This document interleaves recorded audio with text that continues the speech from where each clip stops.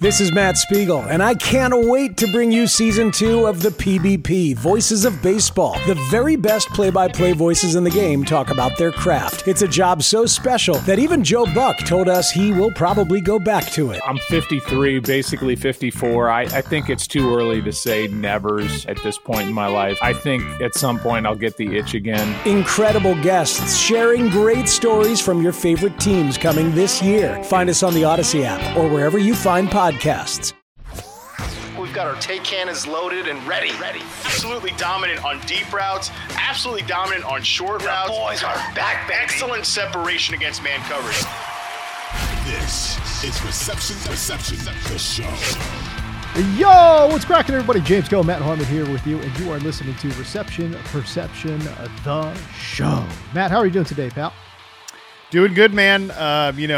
We've got our rookie content drop. We're going to be starting on April 3rd, so prospects will start hitting the site then. And, going after that, it's just like kind of trying to round up some more smaller sample guys in the class. So right now I'm just trying to hunt down as much film as I can and get these rookies banged out here for the good subscribers of Reception Perception. I mean, we're going to sound like total, old heads here, but it is kind of amazing, right? Like the amount of footage and available film that's on the internet for these guys. You know what I mean? It used to be a really specialized thing, man. Like you couldn't find game tape, all 22 game tape on none of these dudes. And now I just feel like it's everywhere. Yeah. And you got to do some digging sometimes. Sometimes it's easier to find certain publicly available sources or stuff like that. But, no need to out anybody on what's essentially like the weirdest internet black market of all time, probably the weirdest, but tamest, but the NCAA takes everything so seriously, black market of all time, which is college football, all 22, which is so much harder to get than the NFL. So yeah, nobody cares about that, but I think they will care about the results of these rookies. We're going to talk about it more so obviously on our next episode when the content drop happens, but it's a very interesting class as a whole for sure. Yeah. Okay. So we will tease ahead. We'll talk about this kid out of North Carolina, Josh Downs, in today's episode, but we'll get to him in just a bit. Kind of wanted to start the show here. Listen, the football news is slowing down just a little bit here, Matt. And I think the biggest headline, of course, resides there in Baltimore. What is going on with Lamar Jackson, man? And to be honest with you, I feel like Baltimore is really fumbling this thing. It's like, I feel like I know that they could stand back and say, hey, listen, Lamar can't go anywhere. He could just continue to play on, and he doesn't really have too many options, which is true, which is why, again, the system is very tilted in favor of the teams and against the players. Lamar Jackson let it be known that hey, he's requested a trade. Didn't really get out because he doesn't have an agent. Exactly. And normally an agent would be doing these type of things, but he didn't let it out. And the team certainly didn't let it be known. But now Lamar he's like, all right, enough is enough. Okay. I requested a trade, and let's get the ball rolling here a little bit. And again, Matt, when I say, hey, listen, Baltimore's fumbled this in a number of different ways. Part of it too is, why not just load up the offense for Lamar? Right. You've seen other teams do this, right?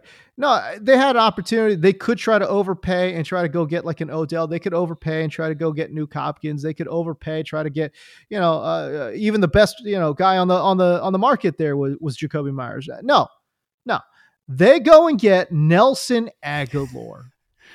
Come on, bro. Like what? God, Baltimore, what are we doing out here, man? Like, it just doesn't make any sense. I don't know. What are your thoughts on this whole Lamar Jackson thing? Well, first of all, yeah, the Nelson Aguilar signing was hilarious because it's just like the most Ravens wide receiver signing ever. Like, really are you on your third, fourth, or fifth team? Perfect. Is your best season a distant memory? Come on in. Oh wait, you're one good sneeze away from your 30s.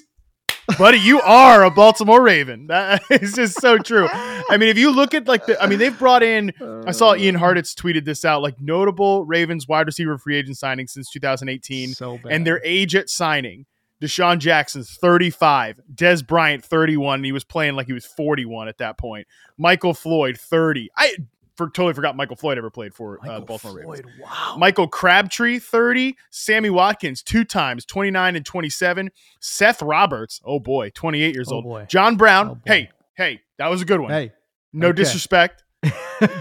I love John Brown, and he actually was pretty good. He was actually like on a pace. He was on pace for 1,000 yards when Joe Flacco was playing in 2018.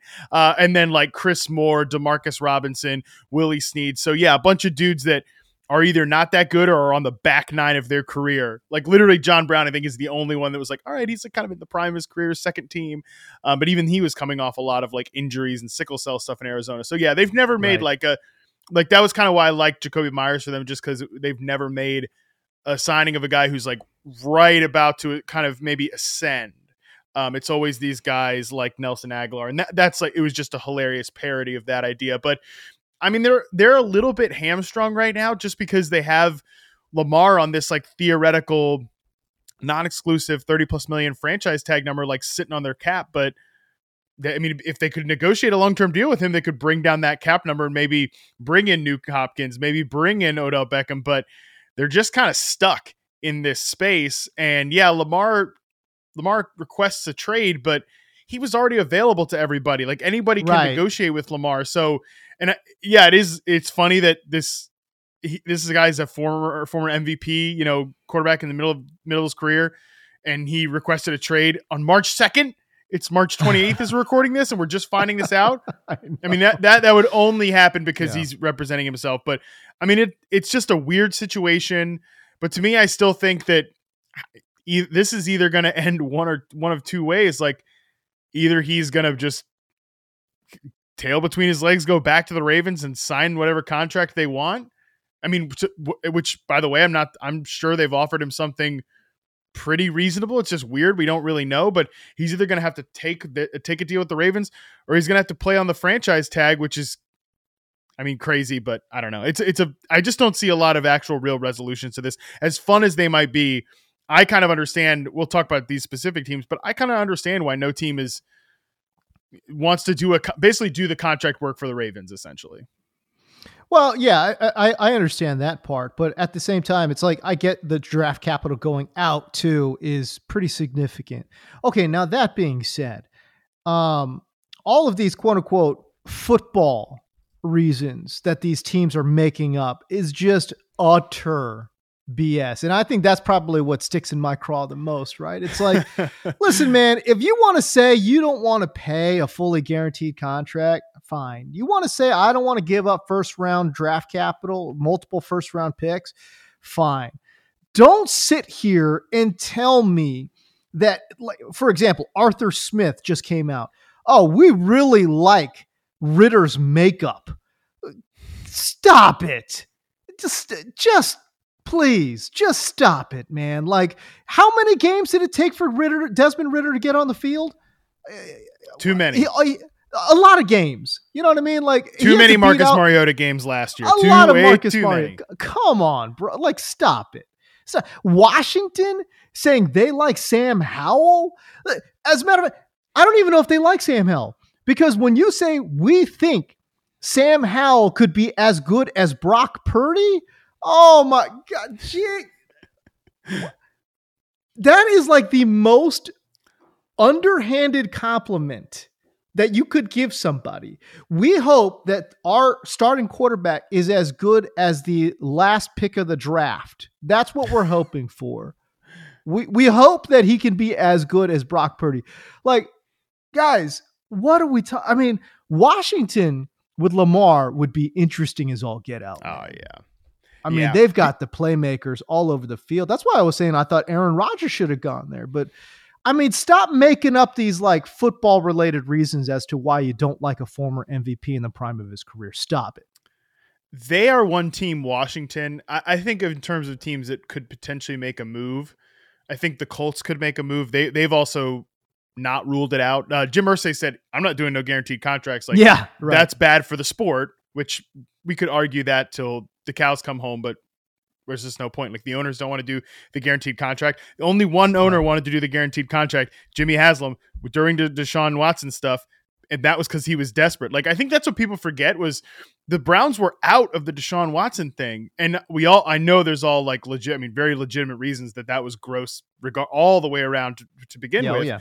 But the Browns had been told, and it was public, that they were out. They were out of the Deshaun Watson stuff. And we know that was true because Watson has a powerful agent who will leak to the media, no problem. So right. Any sort of discussion, discussion otherwise is ridiculous. But so it was like between the Falcons, I think the Saints, the Panthers, basically. Maybe I'm misremembering, but regardless, the Browns are out. And then the Browns said, we will give you the fully guaranteed $200+ million contract. And that is why Deshaun Watson became a Brown.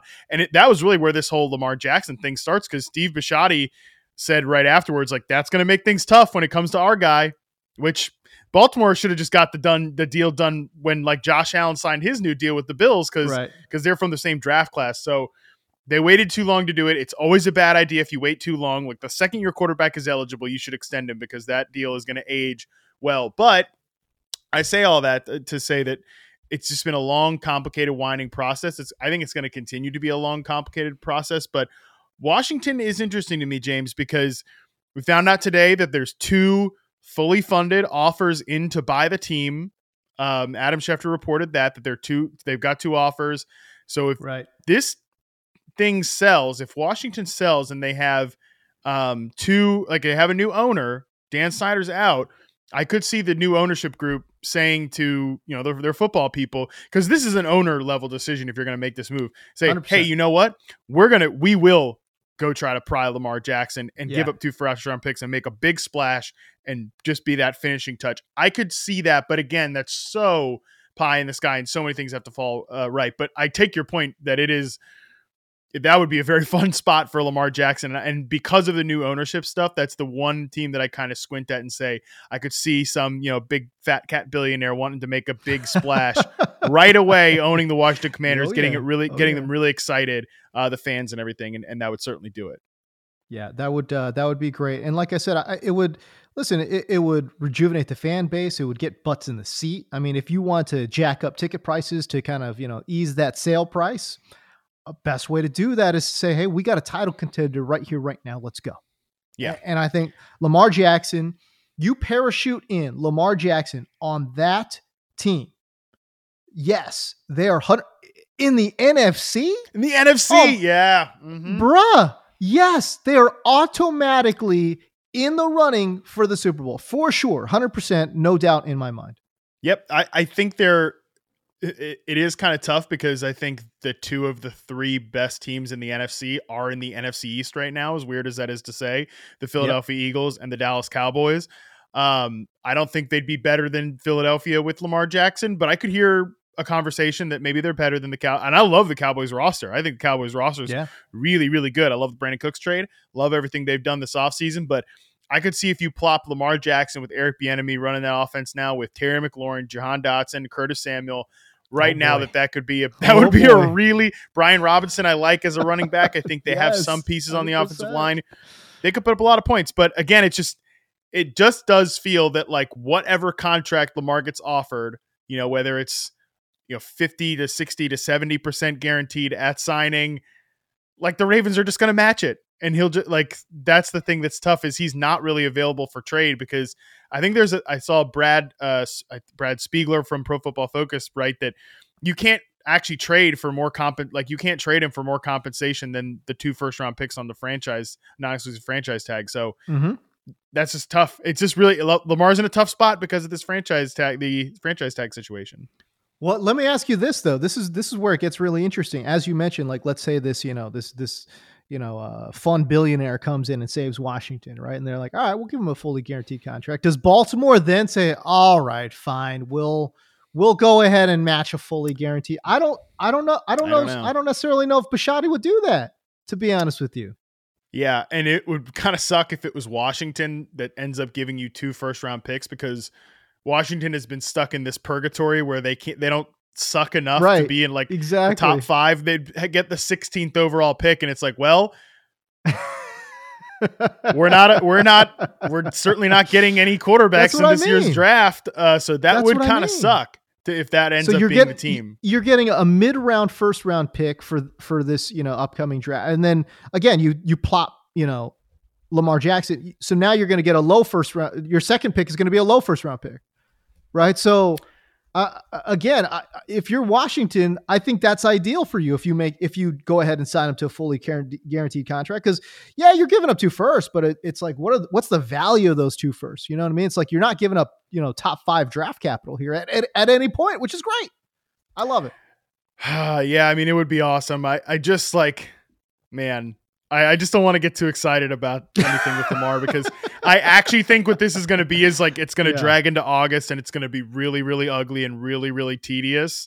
Yeah, frankly, it's already kind of tedious, but yeah, I guess in the multiverse where Lamar Jackson's suiting up for the Commanders and new owners, man, obviously I grew up around that area. Been to many Washington games in my youth, and I mean, my come up to football was, watching Jason Campbell dump off passes to Mike Sellers for Joe Gibbs' second run around. And nice. That would be, that would be a hell of a thing for the Commanders fans that I know. Wow. The tortured among them to suddenly look at that team and say, not only are we rid of Dan Snyder, we also have Lamar Jackson and all these guys. That would be pretty sick. But James, honestly, we're really burying the news. The biggest Ravens news of the week. You missed it, I guess. But John Harbaugh, right before Lamar Jackson gets out there and tries to dunk on him through the or get him on the hot seat with the tweet thread. John Harbaugh let us know that Rashad Bateman, quote, is going to have a big season. That's right. I'm a big believer in Rashad Bateman. He's going to come back ready to roll. So that was great. That was funny how the social team only clipped that one. I noticed for the Ravens. They clipped the Rashad Bateman thing. They didn't do any any Lamar Jackson stuff, or maybe they did. I don't know, but I don't know. This whole Michael Thomas thing about you hear about him not being 100% after the toe surgery, and we've seen his career obviously get completely derailed here over the last few seasons. I don't know, what is your confidence level? And I know neither one of us are medical experts or whatever, but what's your confidence level here in Rashad Bateman, man? I'm a little worried that we may never see that dominant X receiver that we saw coming out of school. God, I know. And I'm going to be so upset if that's the case because he just checked so many boxes. Mm-hmm. I've mentioned this I think I've mentioned it on the show. Maybe I haven't, but I've been working on a project for Reception Perception where after I get all these rookie profiles up, I'm going to be putting together a rankings for, the last 3 draft classes combined. What I thought of these guys as prospects. Bateman right now is my 8th overall guy from the last 3 draft classes. That's how high I was on Rashad Bateman. And man, I mean, it would be a real shame. And, it just makes me think about, there's obviously always going to be haters who be like, yeah, well, you were too high on Bateman and stupid stuff. But it makes me think of his kind of Twitter outburst when, Eric DeCosta sort of flamed the receivers at the combine, and the NFLPA report about how the Ravens have the worst training staff in the NFL. They got an F-, and that's the strength and conditioning thing. And it makes you think, and all these other former Ravens were yeah, that place ruined my career. that strength and conditioning ruined my career. So if that does happen to Bateman, that will be very sad. But in a hypothetical world, if he comes back and he's fully healthy, man, I still have all the faith in the world in that guy. I think he's a legit baller. Hey everyone, this is Brett Boone. Would you know it? I've got a podcast going strong in our 4th year. Tune in as I sit down with my friends, some of the biggest names in sports, media, entertainment, for a lot of fun and in-depth conversations. As you know, baseball's been my life. It's been in the family for a long time, but it's a lot more than that here. It's sort of like taking a ride in a golf cart around a beautiful track. Join me every week for multiple episodes on the Brett Boone Podcast, available on the Odyssey app or wherever you get your podcasts.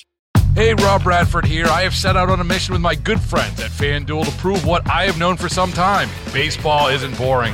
Now I have a daily podcast to prove it with some of the most notable people in the baseball world, screaming baseball isn't boring from the mountaintops, or at least agreeing to come on our show. Players, managers, GMs, and yes, even the commissioner of baseball, Rob Manfred. It has been a constant wave of baseball's most powerful voices. So join the revolution. Subscribe and soak in Baseball Isn't Boring. Listen on your Odyssey app or wherever you get your podcasts. You'll be glad you did. This is Reception, the show. Now, James Cole and Matt Harmon. Okay, so another young wide receiver that we talked about last week, and literally as we spoke, we were trying to convince the Jets through mental telepathy that, hey, you got to hold on to Elijah Moore. He's this young up-and-coming, could be an absolute stud. And then 24 hours later, the guy's traded to the Cleveland Browns. And this is the thing, too. You talk about the Browns making some savvy moves here. I mean, first of all, you think about the trade they made for Amari Cooper. They gave up absolutely nothing.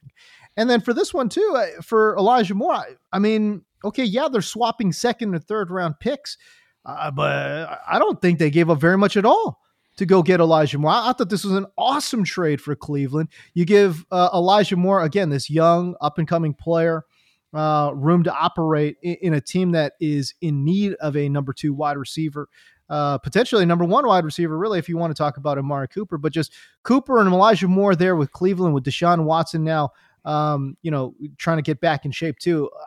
I tell you what, he makes Cleveland's passing attack way more interesting. Yeah, way more interesting. And I think Cleveland's passing attack will be way more interesting overall. There's been a lot of whispers in the offseason that they want to open this thing up. Like they want to make this more of a passing offense than it has been in Cleveland recently.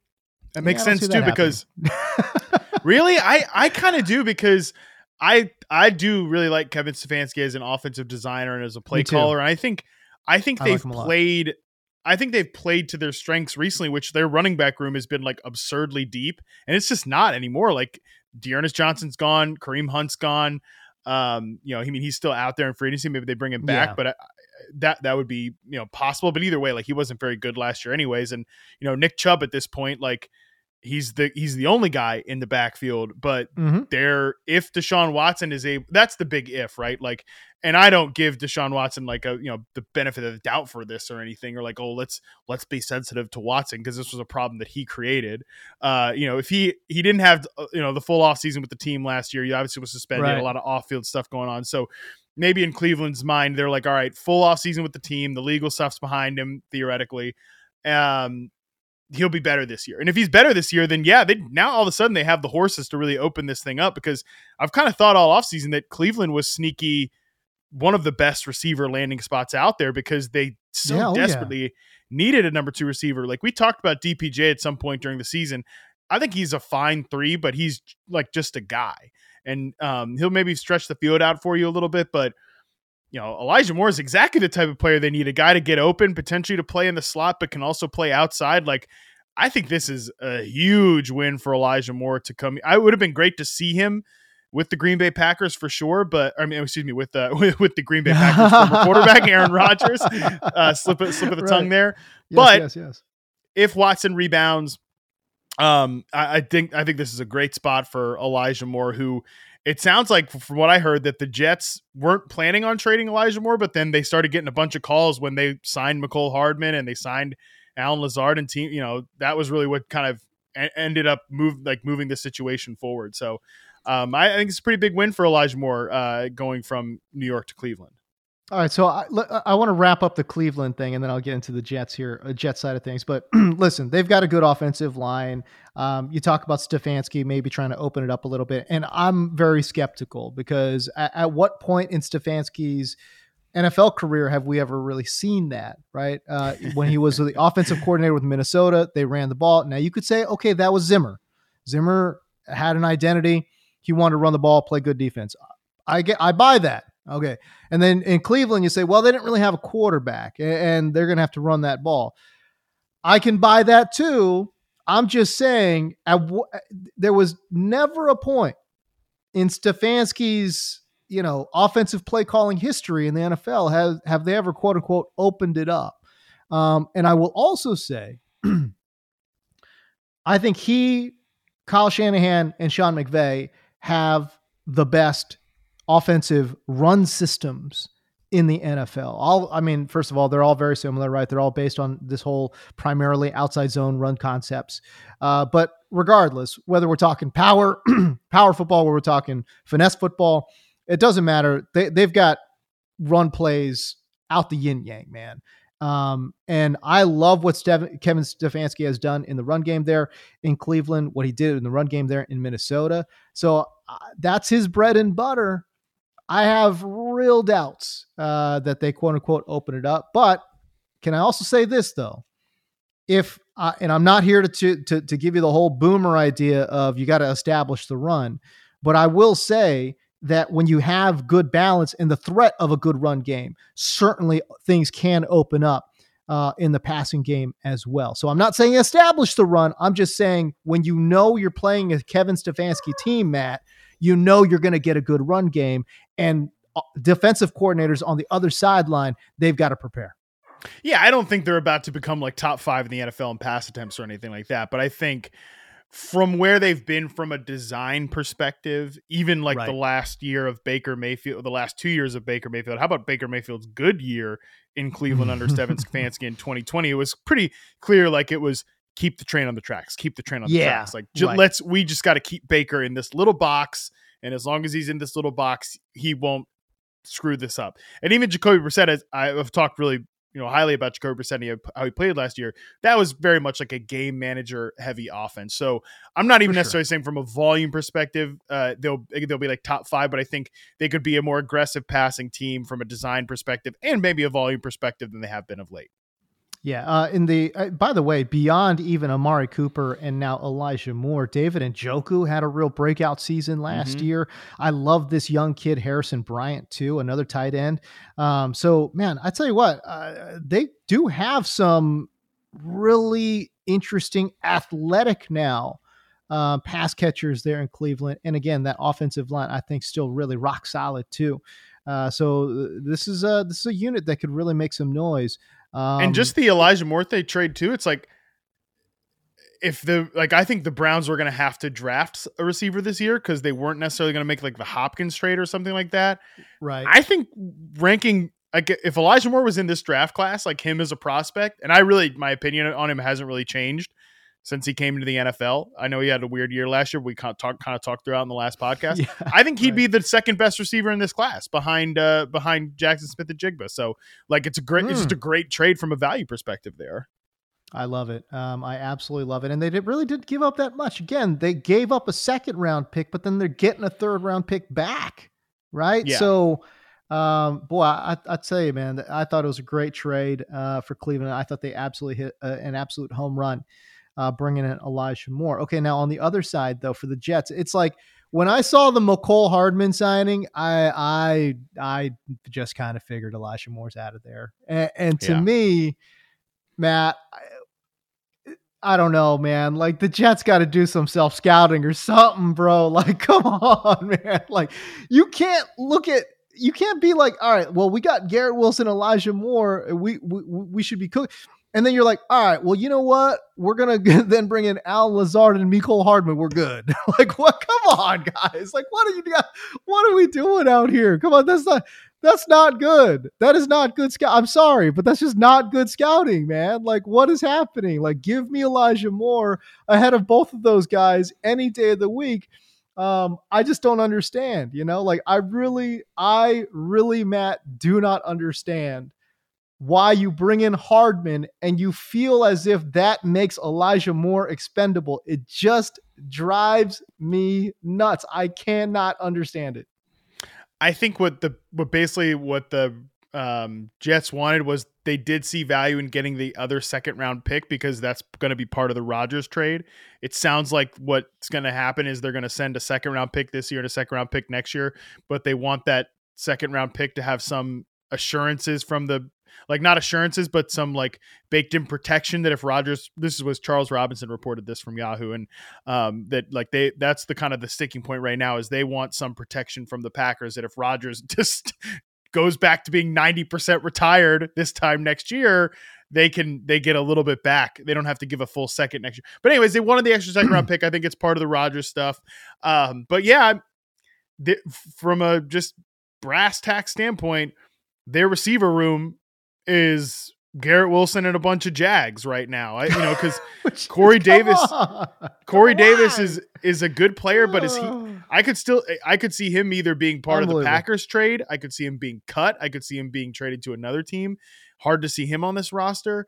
So then and McCole Hardman is like not a real receiver. He's like a gadget guy. Like Elijah Moore is a real big boy wide receiver, despite like being a slot guy and smaller, like McCole Hardman slot and small, whatever, but they're just not similar players. So, hey, I'll tell you what though, at this point, this is going to be like Garrett Wilson's going to get like 150 targets from Aaron Rodgers next year, which in the long run, probably a good thing. Hey, listen, I'm happy for Garrett Wilson dynasty managers. Fine. Okay. But again, this podcast and this show in particular, we kind of sort of blur that line between real football and the fake stuff. Right. So, and I get it. So listen, if you've got Garrett Wilson in dynasty and you want to draft him early next year, I'm all for it, man. Like, trust me, I'm going to have Garrett Wilson as a potential, superstar when I start doing rankings into 2023. But from a real football standpoint, Matt, I'm just so disappointed, man. Like, me too. Yeah. The Jets had a real opportunity to have a special passing attack. And to be frank, I mean, look, if the running backs come back and if they're as good as we think they can be, the run game would have been real solid too. So this Jets offense had a real chance to be special in 2023. You take Elijah Moore off and now they're back to being just another NFL team trying to get by with one great receiver and then trying to figure out the holes everywhere else. And so again, they go from having a real strength, Matt, to then just being another NFL team.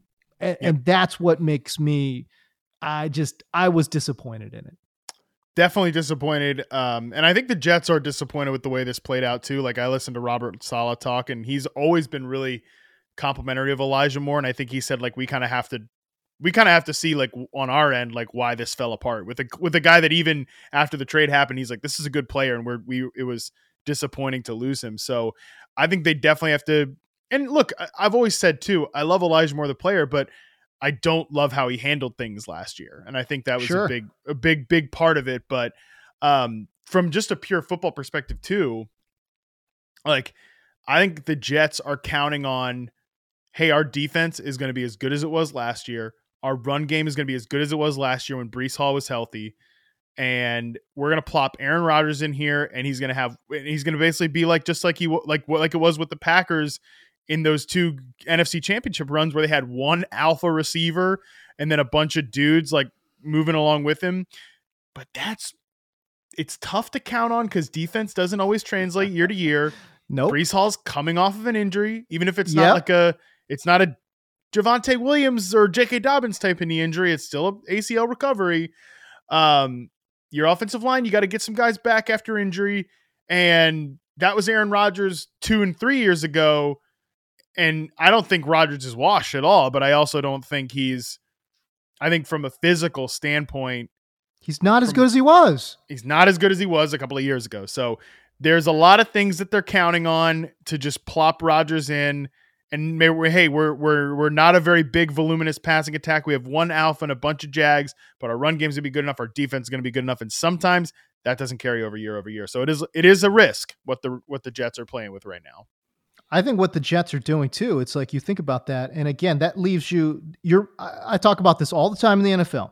You want to have the biggest margin for error possible in the NFL because in the NFL, man, things go awry and they go sideways quick. So everything that you just listed out on paper sounds great until one injury hits. Then another injury hits. Some guys, maybe it's not an injury. Maybe there's a depreciation of talent here. Okay. Like there's a lot of things that can go wrong. And all of a sudden that margin for error shrinks considerably because again, when you have Elijah Moore in the mix and people are saying, well, why are you guys think Elijah Moore's not a superstar? I get it. He's not a superstar. But you want to have as much a talent buffer as possible in the very ultra competitive AFC. And that margin for error all of a sudden shrunk down considerably when you send a young and ascending talent to Cleveland. That's all I'm saying. And I tell you what, Could it all work out? Absolutely. But I tell you, don't be surprised if it doesn't.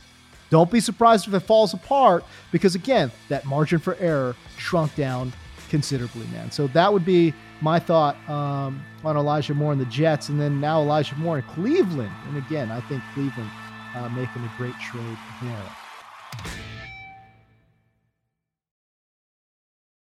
This is Reception Perception, the show. Now, James Cole and Matt Harmon.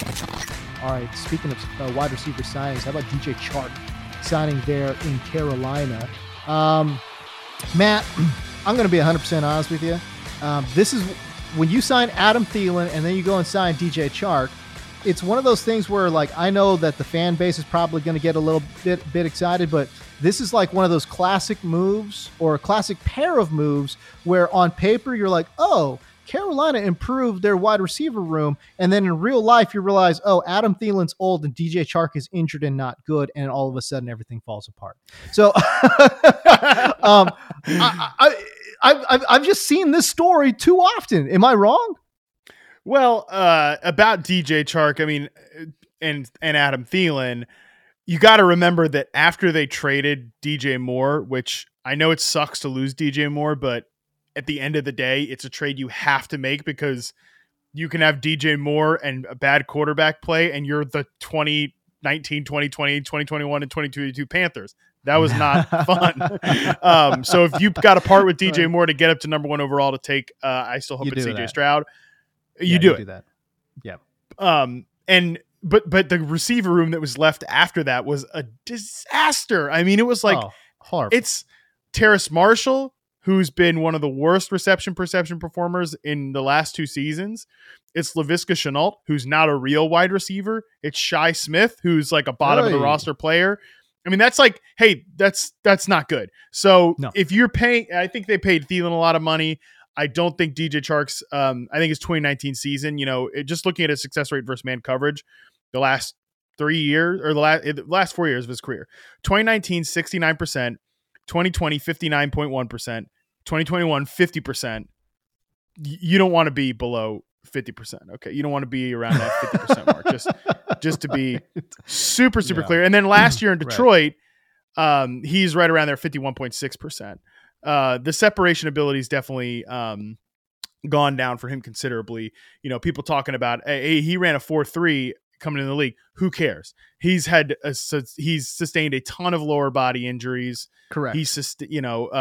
Frank Reich even said this week that he just underwent like an ankle procedure.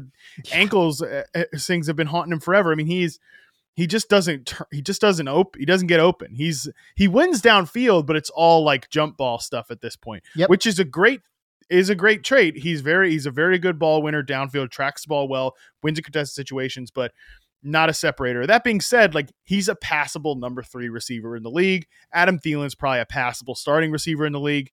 You're better than you were. You can't drop CJ Stroud into a Terrace Marshall, Laviska Shenault receiver core.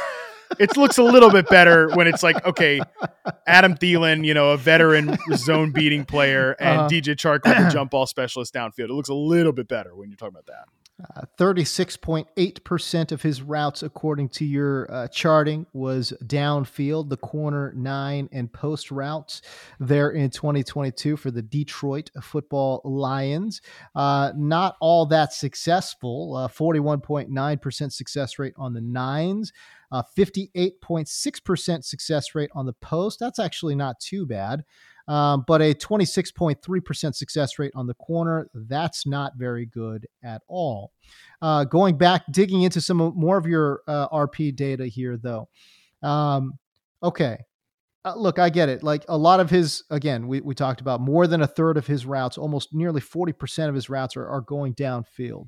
But 5th percentile score against man, that's not good. And then, am I reading this right? A 1st percentile score against zone. Yes. Yep. First. Yep. Oh boy. That's not ideal. Good. But again, like, the guy he's probably replacing, Terrace Marshall, probably that and like a little worse based on his. Are we sure he's replacing Terrace Marshall? Well, I mean, it depends on what they do in the draft. I also think, by the way, like DJ Chark's on a 1-year deal. I know they tacked like a bunch of void years and stuff on it, like they can, signing bonus, all that stuff. It's a 1-year deal. I think there's a chance that, hey, if DJ Chark comes into camp and like all this offseason stuff, like he's hurt again, like, yeah, I think it's either going to be him or Terrace Marshall in that X receiver role that is mostly a jump ball guy, mostly a crossing route guy, mostly running deep routes. And Adam Thielen will be like your zone beating flanker. Maybe he plays some big slot, but I also think like at 39th overall, there's a lot of options for them in terms of like a guy that can get separation. And they still have a 2nd round pick despite this big number 1 overall trade up. So I just think that DJ Chark and Adam Thielen's about getting like competent NFL players, flawed players for sure. With Thielen and especially with Chark, but and maybe Marshall gets into the mix here. But yeah, I just think it's about getting competent guys around, the NFL, like the number 1 overall pick in the NFL draft. Hey, okay. So for maybe if you're new to the show, I know your feelings on Terrace Marshall, but I'll ask you this question again. I've asked you this question before. Maybe you revisited this idea. I don't know. Terrace Marshall, is there a path for him to tap into that? Again, you look at his athletic measurements, and boy, I tell you, great athlete. Can't translate into route running and the nuances of playing football, but is there a path forward for him to kind of tap into that athletic prowess? And I liked Terrace Marshall a little bit as like a 2nd round pick in the NFL draft the year that he came in. I love that. Yeah. And we liked his ability. If you go back and look at his route charts from the prospect data that year, and I was like, in terms of these guys that I've stacked the last 3 classes together, he still comes out at like 22nd in terms of ranking the classes together the last 3 years. So not like a stud prospect or anything, but I didn't think he'd be this bad, but there was definitely signs of like, he needed to have work as a route runner, but he was really good on slants and go routes as a collegiate prospect, which is why we thought he'd fit better in the X receiver role, which he had some moments in last year, not that slot receiver role that he was playing last year. But I'll read what I wrote on the in-season tracker for Terrace Marshall last year. Marshall checked in as a rookie with one of the worst RP profiles ever charted. A role change in 2022 has helped him a bit. Marshall played a ton of slot receiver as a rookie, but has almost exclusively operated as a vertical outside X receiver option this season, taking 92.4% of his snaps outside and on the line of scrimmage for 84% in this sample. His overall success rates are still very poor at 40.7% versus man coverage and 64.5% versus zone. 40.7%, by the way, James, is lower than DJ Chark. He quite literally only wins on slant routes at 80% and 9 routes at 58.8%. I have a bit more hope for Marshall in this role than his previous rookie year spot. However, I still think if he sticks, he lands somewhere on the lower end of the Devontae Parker axis of wide receivers. So Parker, Chark, Terrace Marshall, this is all the same bucket of like throwback X receiver that doesn't get open but wins like jump balls. So I don't know if you want to call that hope. I probably wouldn't, but maybe he could fall somewhere on the axis of receivers. I'll ask a follow-up question to that. You've got all that data in front of you. You've charted hundreds of guys. How often or how rare is it to see a guy? And look, I know you get tired of this comp all the time, but Devontae Adams, you charted his rookie year and wasn't good at all.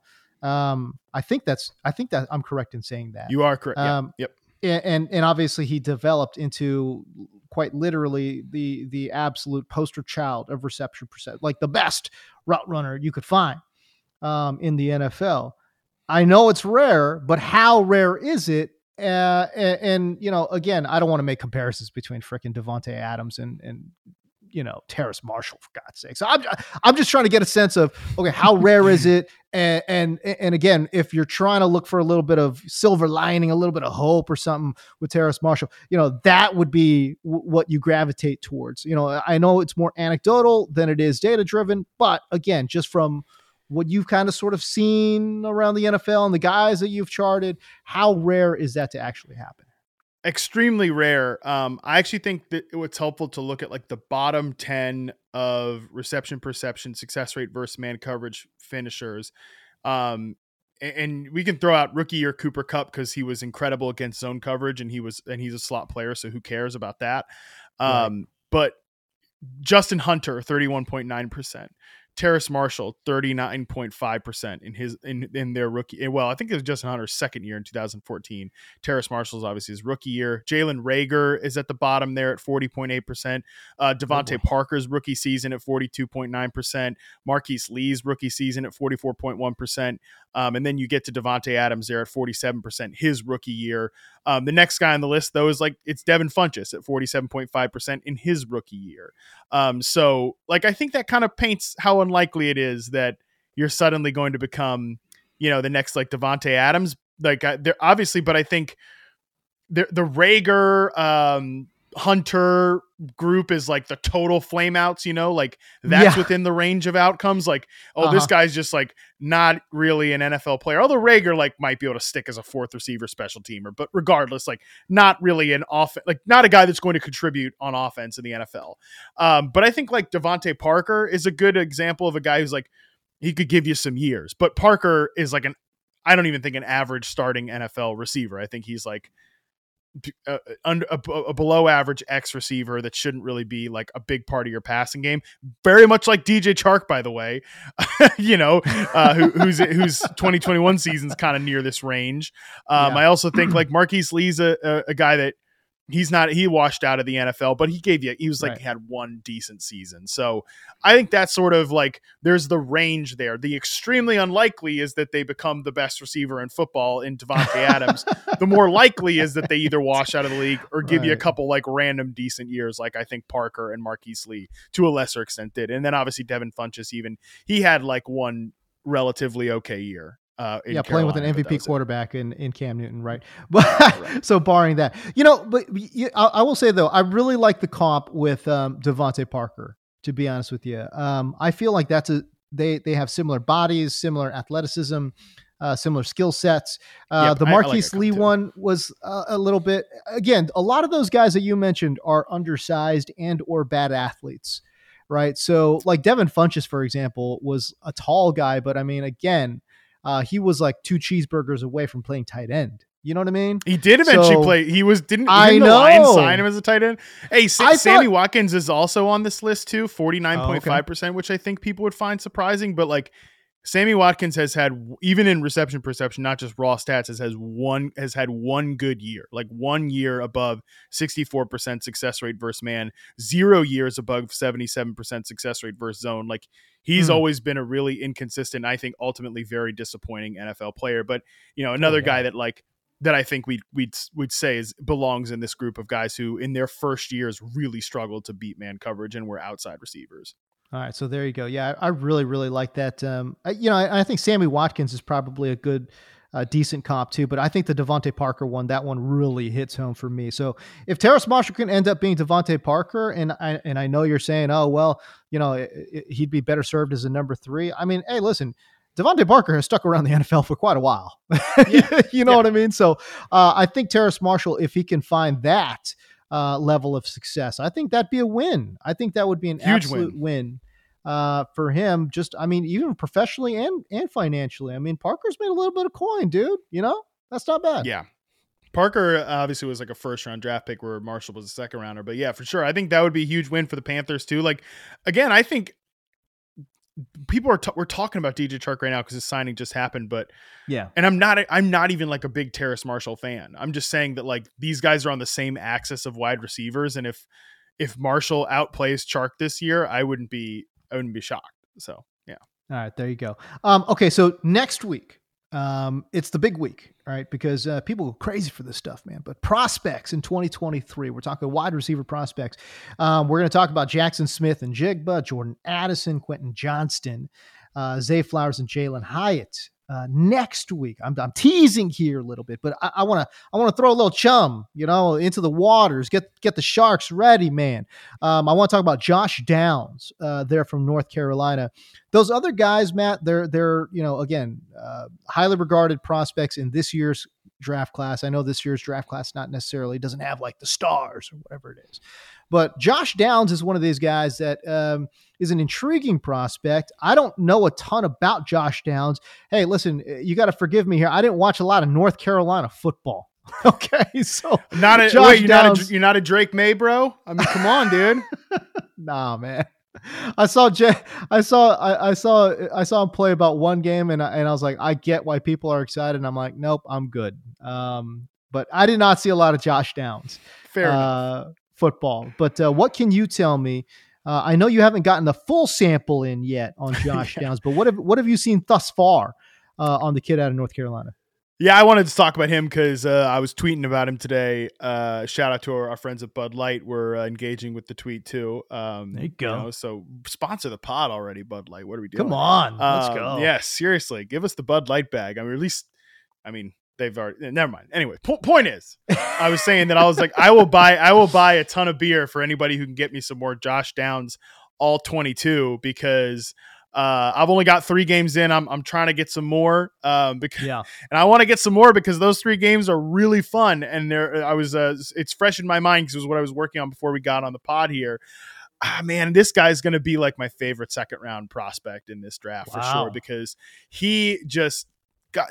I love players like this, the guys that just know how to get open, and that's this dude. I mean, he is so. Just electric as a separator, as a route runner. He's mostly a slot receiver. Mm-hmm. Get ready for that. There's a lot of slot receivers in this draft class. Oh my God, there's so many. And by the way, it's a lot of small slots, and the one dude who's like a big wide receiver, Quentin Johnson, might play smaller than all of them, but we'll talk about that on the next episode. Josh Downs, again, the 3 games I have right now, 72.3% success or 72.3% slot rate. But just a 78.2% success rate versus man, 84% success rate versus zone.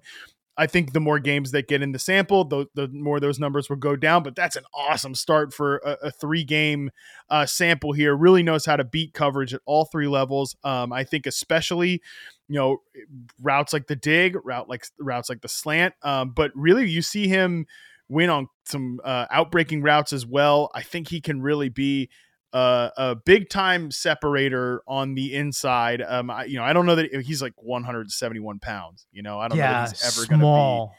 I don't know that he's ever going to be like an outside receiver at that size. But I mean, we're talking about a league that plays a ton of 11 personnel. If you're in the second round and you're looking for a guy the Panthers, I think they'd be a great fit with the Carolina Panthers because they need someone to potentially get open after all those guys we just talked about earlier. Maybe are not separators. CJ Stroud made a lot of big plays with Jackson Smith and Jigba as a slot receiver. Right. He'd be a fun fit with CJ Stroud there. So yeah, I mean, Josh Downs is a guy that the more I see, the more I like. I think in terms of second round prospects, he's one of my favorites right now. Okay, so I'll give you a little bit of pushback, right? Because again, I haven't watched a lot of Josh Downs, but I know what a lot of people are going to say, which is this guy's 5'10". He's 170 pounds. He's 175 pounds soaking wet. He's probably going to play around 170 pounds. And again, he ran a 4.48, which is, it's not great. Like when you're that size, man, you got to break that 4.5 barrier, right? So like 4.48 is not good. So it is very fair to say he's a below average athlete overall. Now, what little I have seen of Josh Downs, freaking great route runner, though. Good Lord. Yeah. Like the guy absolutely's got the choppy feet. He's got the swivel hips, man. Like he's fluid. He's smooth. So he plays, I get it. He plays faster than his overall speed. But I think it is also fair to say, and this is where the pushback comes in, which is athleticism does matter in the NFL, though, man. And so I just wonder how much do you think that will slow him down, if at all? I know that he smoked his 3-cone and was incredible at his pro day.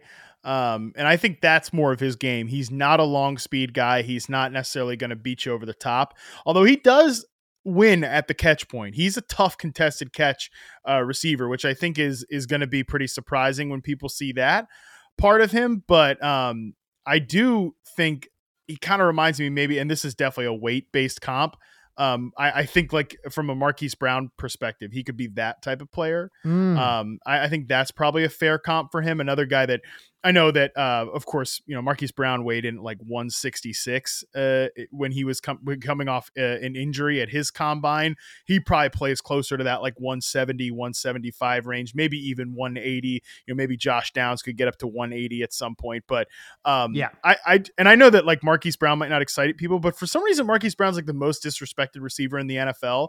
I saw the NFL official NFL account posted a graphic like who has the best wide receiver from the 2019 class, and they included DK Metcalf, Terry McLaurin, AJ Brown, Deebo Samuel, Deontay Johnson, and then Hunter fucking Renfrow over Marquise Brown. Like Marquise Brown was the first round, he was the first pick in that draft, and like you're putting Hunter Renfrow on this graphic over Marquise Brown, who's like had 1,000 yards before, was good in Arizona last year, over a guy is compared to a guy who couldn't beat out Matt Collins for a starting spot last year.